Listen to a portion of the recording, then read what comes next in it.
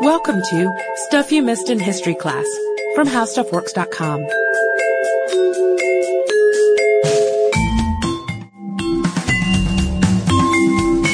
Hello and welcome to the podcast. I'm Sarah Dowdy. And I'm Deblina Chakraborty. And if you have kept up with the news at all this year, you've probably heard something about crumbling landmarks in Pompeii. For example, a 2,000-year-old house where gladiators used to train for combat collapsed this November.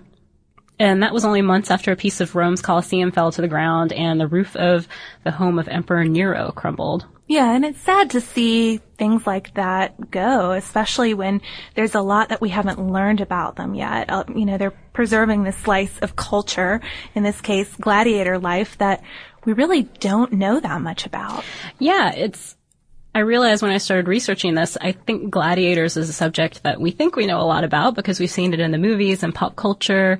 But it turns out that when you go looking for information on the subject and researching it, you find out that a lot of the details are kind of in dispute and a little bit murky. Yeah. And I mean, part of that is because it was a lowbrow sort of entertainment. So a lot of historians at the time didn't really consider it worthy of writing about. Yeah, the way I saw it described once is that it was almost considered sort of déclassé to focus on something like that. So the sketchy details that we have pieced together about how gladiators lived and fought are based on things that were just hinted at by Roman historians or that we found from looking at, sculptures, reliefs, different etchings that have been found, but the rest has been fleshed out by Hollywood. Yeah. It's true even about the most famous gladiators. You would think at least somebody like Spartacus we would have really detailed information on, right? Yeah, but most of what we know about him is related to his involvement in an uprising against Rome, which is sometimes called the Gladiatorial War or the Spartacus War. But the details about his actual life, how he became a gladiator, and the rest are just still a little bit up for debate. But even though we're losing some of these things that tell us a little bit about gladiators, fortunately we're finding some new ones too. And one of the most recent discoveries was a gladiator graveyard, and it was the first to be scientifically authenticated as such. And it was unearthed in the early 90s, but what we know about it now came a lot later. So that's going to be our focus today, and we're going to look a little bit into what scientists have found out from studying these bones in this graveyard, and look at what that tells us about how these warriors lived.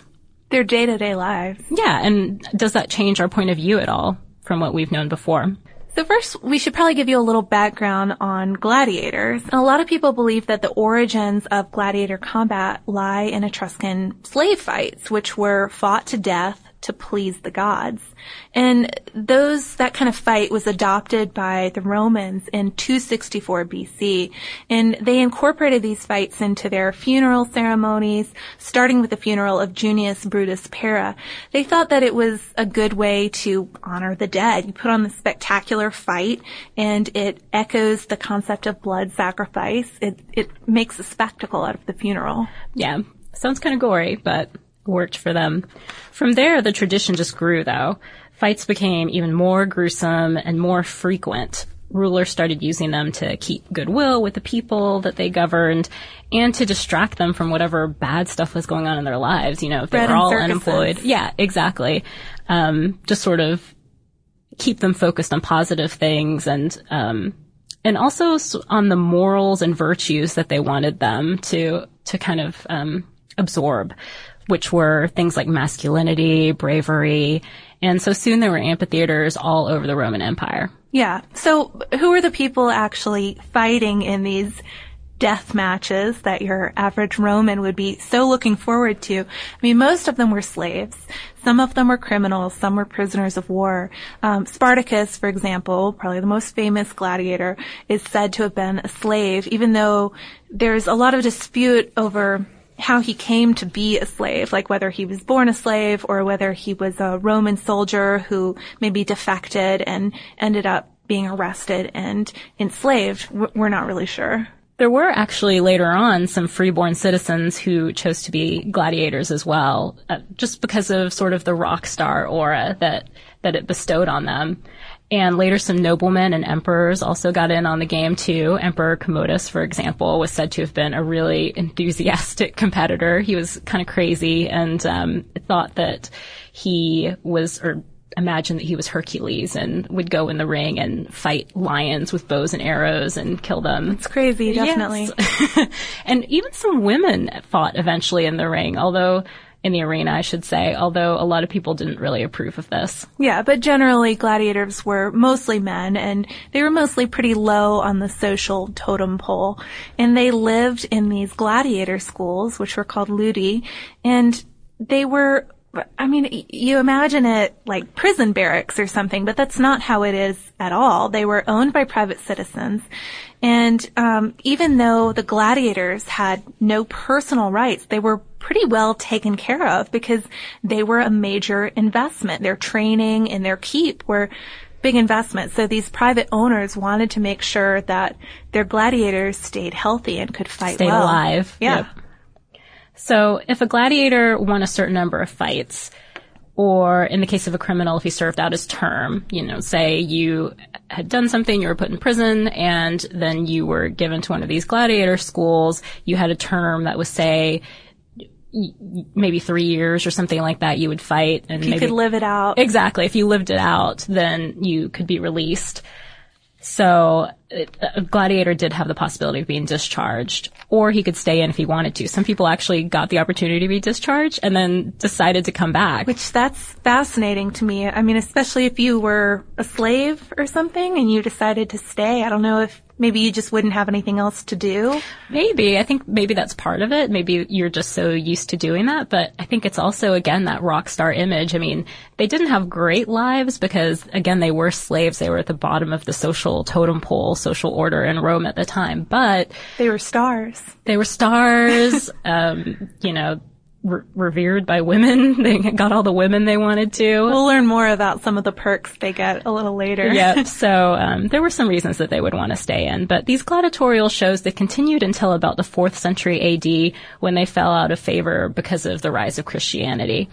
And they may have continued a little while after that, but that's generally the time that's accepted as the time that they ended. So essentially, they ended about 2,000 years ago, and we have an idea that these gladiators, they were buried, they've given proper burials after death, most of them, but the discovery in Ephesus that we mentioned earlier, the gladiator graveyard, this is the first one to have been found. So the Austrian Archaeological Institute, the OAI, started excavating this particular cemetery in Ephesus, which is now part of Turkey, in 1993. And they found something pretty unusual there. Marble gravestones that were carved with these intricate combat scenes and dedications to fallen gladiators. And they had found similar types of scenes carved into relief and mosaics in the area before, but something was different this time, and that's because they actually found human remains near the gravestone. So it was not just the monuments, it was the cemetery. Yep. They found bones, lots and lots of bones, enough that they filled up 80 blue crates with these bones, and then they cataloged everything, they documented where they found everything, but then they basically let them sit on a shelf for about a decade until finally in about 2001, the OAI invited 2 pathologists from the Medical University of Vienna, and that was Karl Groschmidt and Fabian Kantz, and they were invited to analyze the bones. And they spent years piecing these bones together and using forensic analysis techniques to find out everything they could about the people that were buried in that spot. And what they determined was that there were about 67 people in those crates, though there weren't really any complete skeletons. And all of them except for one was a gladiator. Yeah, and there was one woman, and she was probably the slave wife of one of the gladiators. So one thing that the researchers noticed right off the bat was that the gladiators, even though they had died at a pretty young age, usually between 25 and 30, which was half the average lifespan of the time, despite that young death age, they were pretty healthy, and it looked like bones that had been broken during their lifetime had healed perfectly. They had been perfectly set, which meant that these guys probably got better medical care than most average people would have. And this kind of reiterates what we mentioned earlier, that the owners of these schools, they had sunk so much cash into these gladiators that they wanted them to stay well enough to earn some of that money back for them. So again, just really a lot invested in keeping them healthy. Yeah, you don't want to wind up with a poorly set broken arm. Another interesting thing that the researchers noticed was that there was a lack of multiple wounds on the bones. So that suggested that the gladiators were mostly involved in organized duels with strict rules, referees, no just senseless beatings, no holds barred death matches, which is, I think, what we sort of think of with gladiator matches. Oh yeah, I mean, what we have stereotypically learned about gladiators from movies and pop culture, I think, at least I imagined gladiators as being sort of like a whole Thunderdome type thing. Yeah. You know, two guys go in and one guy comes out, just fight to the death. Yeah. And you would imagine the resulting skeleton of the deceased gladiator would be terribly broken and, would have suffered a major beating before death. Sure, but what they found is actually pretty much in line with a lot of historical accounts of gladiatorial matches. They weren't all duels to the death, and so they kind of knew that, but this was a confirmation of it. And actually only about 1 in 10 bouts were lethal. And in most cases, the gladiator's goal was to draw blood or knock down his opponent. And at that point, you knew who the winner was. So very different from what a lot of people think, I think. Another thing that Gross, Schmidt, and Kantz also did was isotopic analysis of some of the bones to test the levels of various chemical components and try to figure out what these guys ate when they were alive. And they confirmed that the gladiators had mostly vegetarian diets, consisting of barley and oatmeal and beans, things like that. And the purpose of this was to give them this extra layer of fat that helped them out in the arena in a few ways. So one, it could help protect them. So it was a little bit like armor. It could help protect them from at least the more serious injuries from swords and knives. And it also added some drama. And that's because if you had this layer of fat on you, when you got nicked a little bit, it produced a lot of bloody surface wounds. And spectators thought that was pretty cool, especially when the gladiators could just keep fighting, getting more and more bloody, all because they had this protective layer. Right, it put on a great show. But this diet, it kind of explains why some Romans called the fighters hordearii, which means barley men. I like that. I like it too, although I thought this was one of the most surprising things about it to me. I mean, definitely. Manly men promoting masculinity, you expect them to be eating meat, but no. And I mean, it's probably bad news for Russell Crowe. He could have taken it easier preparing for the movie. No kidding. You didn't have to be ripped. Actually, it was a disadvantage from, if this is true. So, yeah. Too bad, Russell. A writer named Andrew Curry actually had a really great article in Archaeology magazine, which focused a lot on the diet aspects of these findings. And he pointed out something else that researchers stumbled on in these tests, and that was super high levels of calcium in their system. And the gladiators, they couldn't have gotten this from their vegetarian diets, according to the researchers. So this suggests that they were actually given some sort of old school calcium supplement, which was probably some sort of brew made out of charred wood or bone ash, which sounds pretty gross to me. Sounds bad. Maybe one of the downsides of being a gladiator. Except also, that would help with your bone healing. True. Explain some of that. Mm-hmm. And finally, these guys found a retired fighter, and they knew that because they found a skeleton that was mature. He was above 25 or 30 like the other ones. And this was confirmation that fighters could just sort of retire from the ring after they had served their terms, after they had won enough fights or finished their sentence or whatever. Yeah, and there were some clues that told them that he was retired. Khan said that he was of mature age, judging by the bones that they found. He had appeared to have lived a normal lifespan for what would be considered normal at the time. And he showed signs of healed wounds, but nothing that would have been fatal to him. So he probably died of natural causes. Yeah.